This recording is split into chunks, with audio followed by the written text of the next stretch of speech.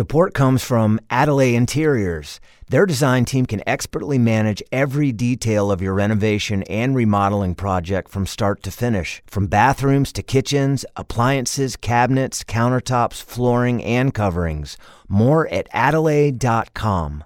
Support for The Zest comes from Peoples Gas, delivering clean, efficient, and affordable natural gas for cooking at home with precise temperature control. More at floridasenergy.com. The older generation had a different mentality. It was like, I can't wait to backpack through Europe and I can't wait to go eat in the stalls of Asia. You don't have to do that anymore. I'm Dalia Colon, and this is The Zest. Citrus, seafood, Spanish flavor, and Southern charm. The Zest celebrates cuisine and community in the Sunshine State. Take a trip around the world without ever leaving Florida. Today's guest explains how our state's ethnic grocery stores are your passport to a world of flavors.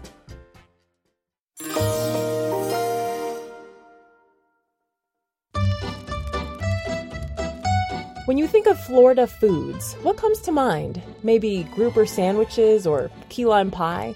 But what about the spices of Little Haiti or the Greek flavors of Tarpon Springs? Chef Joe Isidori wants us to experience it all. The Michelin star chef hails from the Bronx, New York, where practically every cuisine on the planet is just a subway stop away. Joe also gives props to Florida for our diverse cuisine, and he says our state's ethnic grocery stores are home to some of the freshest, most exciting foods anywhere.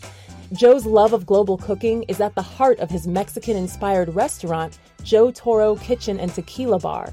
We spoke last fall, just days before the restaurant's November opening in Tampa's Sparkman Wharf Dining and Entertainment Complex, and if you listen closely, you can hear the crew bustling around during our interview, putting on the finishing touches. Joe reminisces about the foods of his New York Italian childhood. He shares why Florida's food scene deserves respect, yes, even from New Yorkers, and he offers advice for navigating ethnic food markets. My name is Joe Isidori. I'm a third-generation New York City chef. My grandmother was a chef. My father was a chef, professional chefs. And I'm a chef. And I know how to cook. I like to cook, but even more so, I love to eat. And that's the best part. So that is the best part. Third-generation New York chef. So what brings you to Florida? Well, I love Florida. I've actually worked in South Florida quite a bit throughout my career. I spent a lot of my early years in Miami. I worked for Chef Michael Schwartz for years at Nemo Restaurant and Shoji Sushi and Big Tank and all those fun places. That was probably when I was around 20 years old.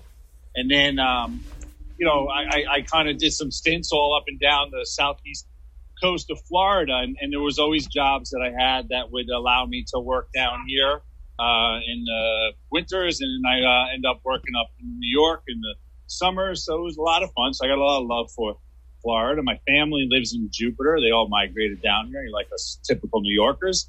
Florida's got it.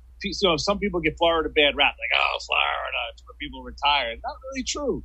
Come down here, there's great diversity. There's a great melting pot culture, awesome farms. I mean, what's better than all the stuff that comes out of Homestead, all the citrus that's up here. And one of the most fascinating things I try to explain to people is whenever I go to a new area, I get off the plane and I say to myself, okay, take me to the Asian market, take me to the Latino market. To me, those two things are the heartbeats. And they are the ones that are people that are cooking food and using flavors that are, somewhat indigenous to their way of culture. But all of those people take those flavors and weave them in to whatever's in their backyard.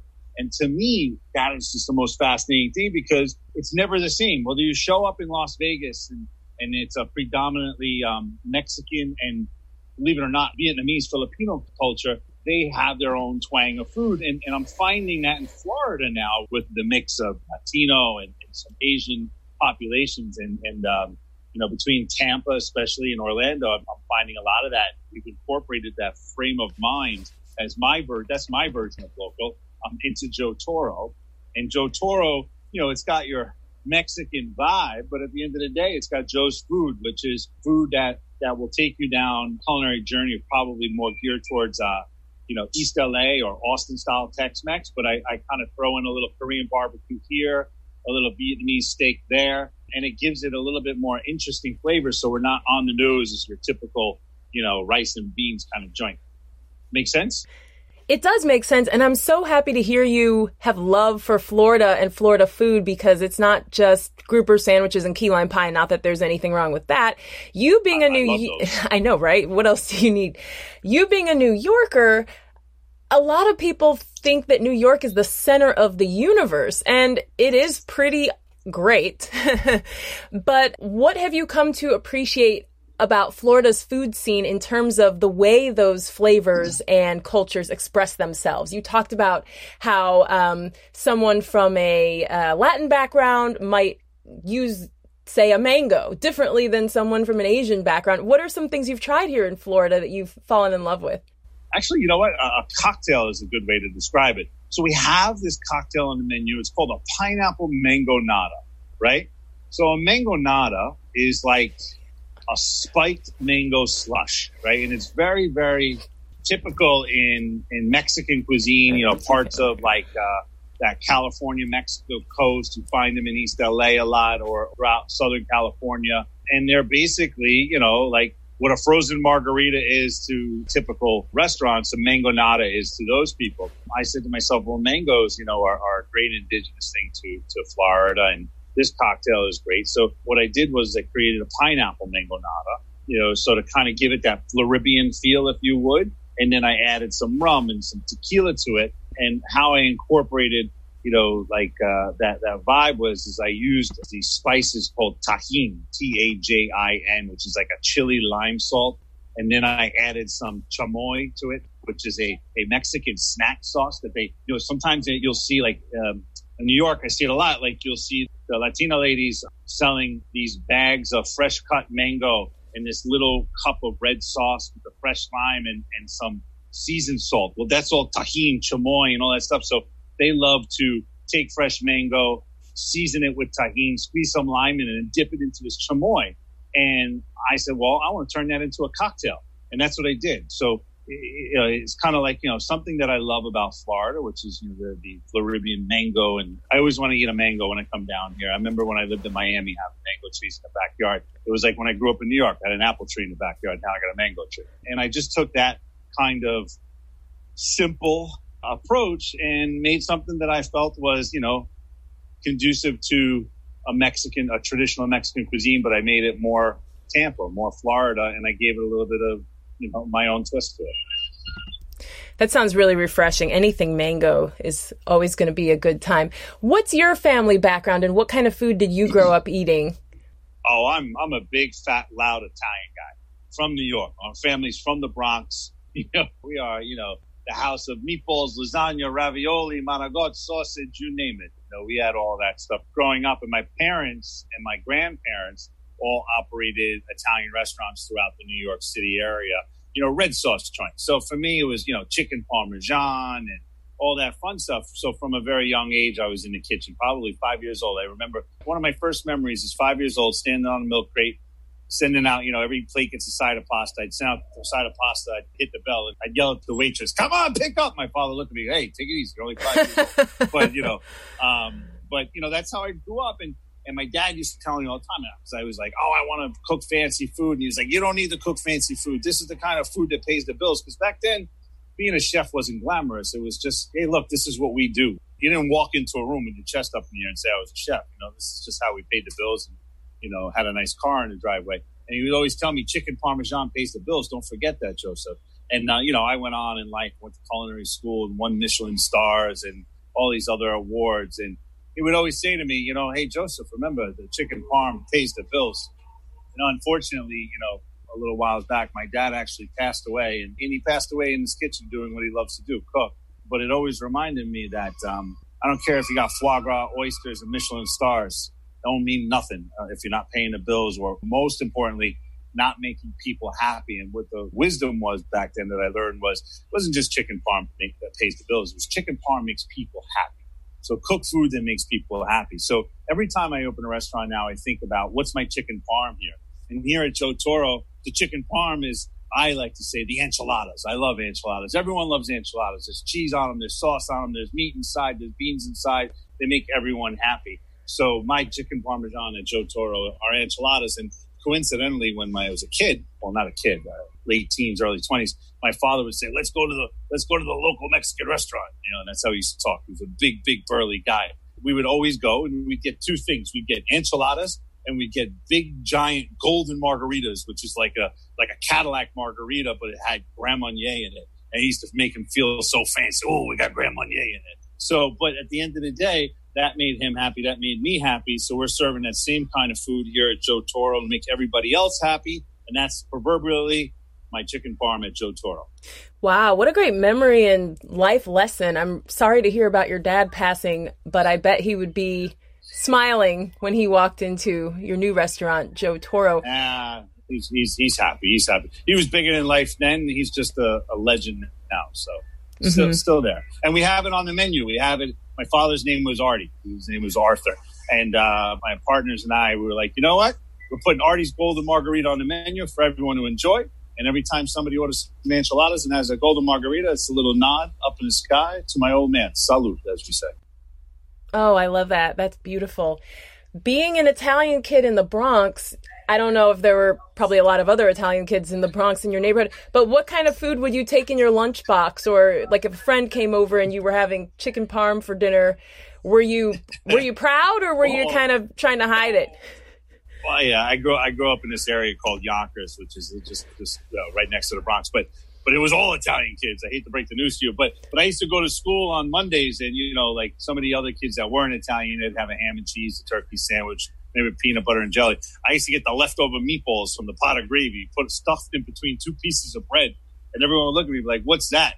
And then sometimes I'd come to school with the Nutella sandwich, and the kids thought I was the coolest thing in the world that I used to be able to eat chocolate for lunch.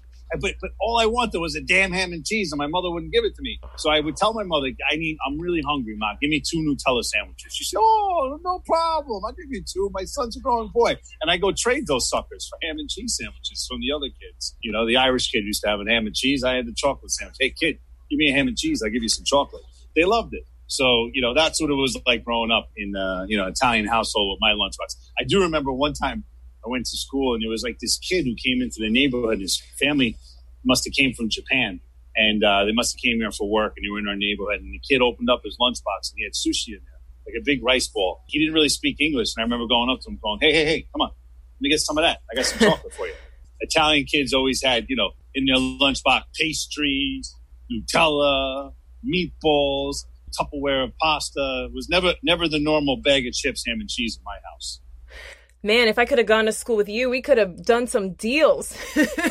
Listen, I was a hustler back then too. So now, earlier you said when you get off a plane, you always look for the Asian market and the Latin market. And then what do you do from there? What tips do you have for those of us who are visiting other places? You walk in and where do you start? Yeah, so you always look for the ethnic food markets, not just Latino or Asian. There's great Middle Eastern markets and, whatever the flavor of vibe is, there. So I'll find some, like I said, like a Middle Eastern market, a Latino market, an Asian market.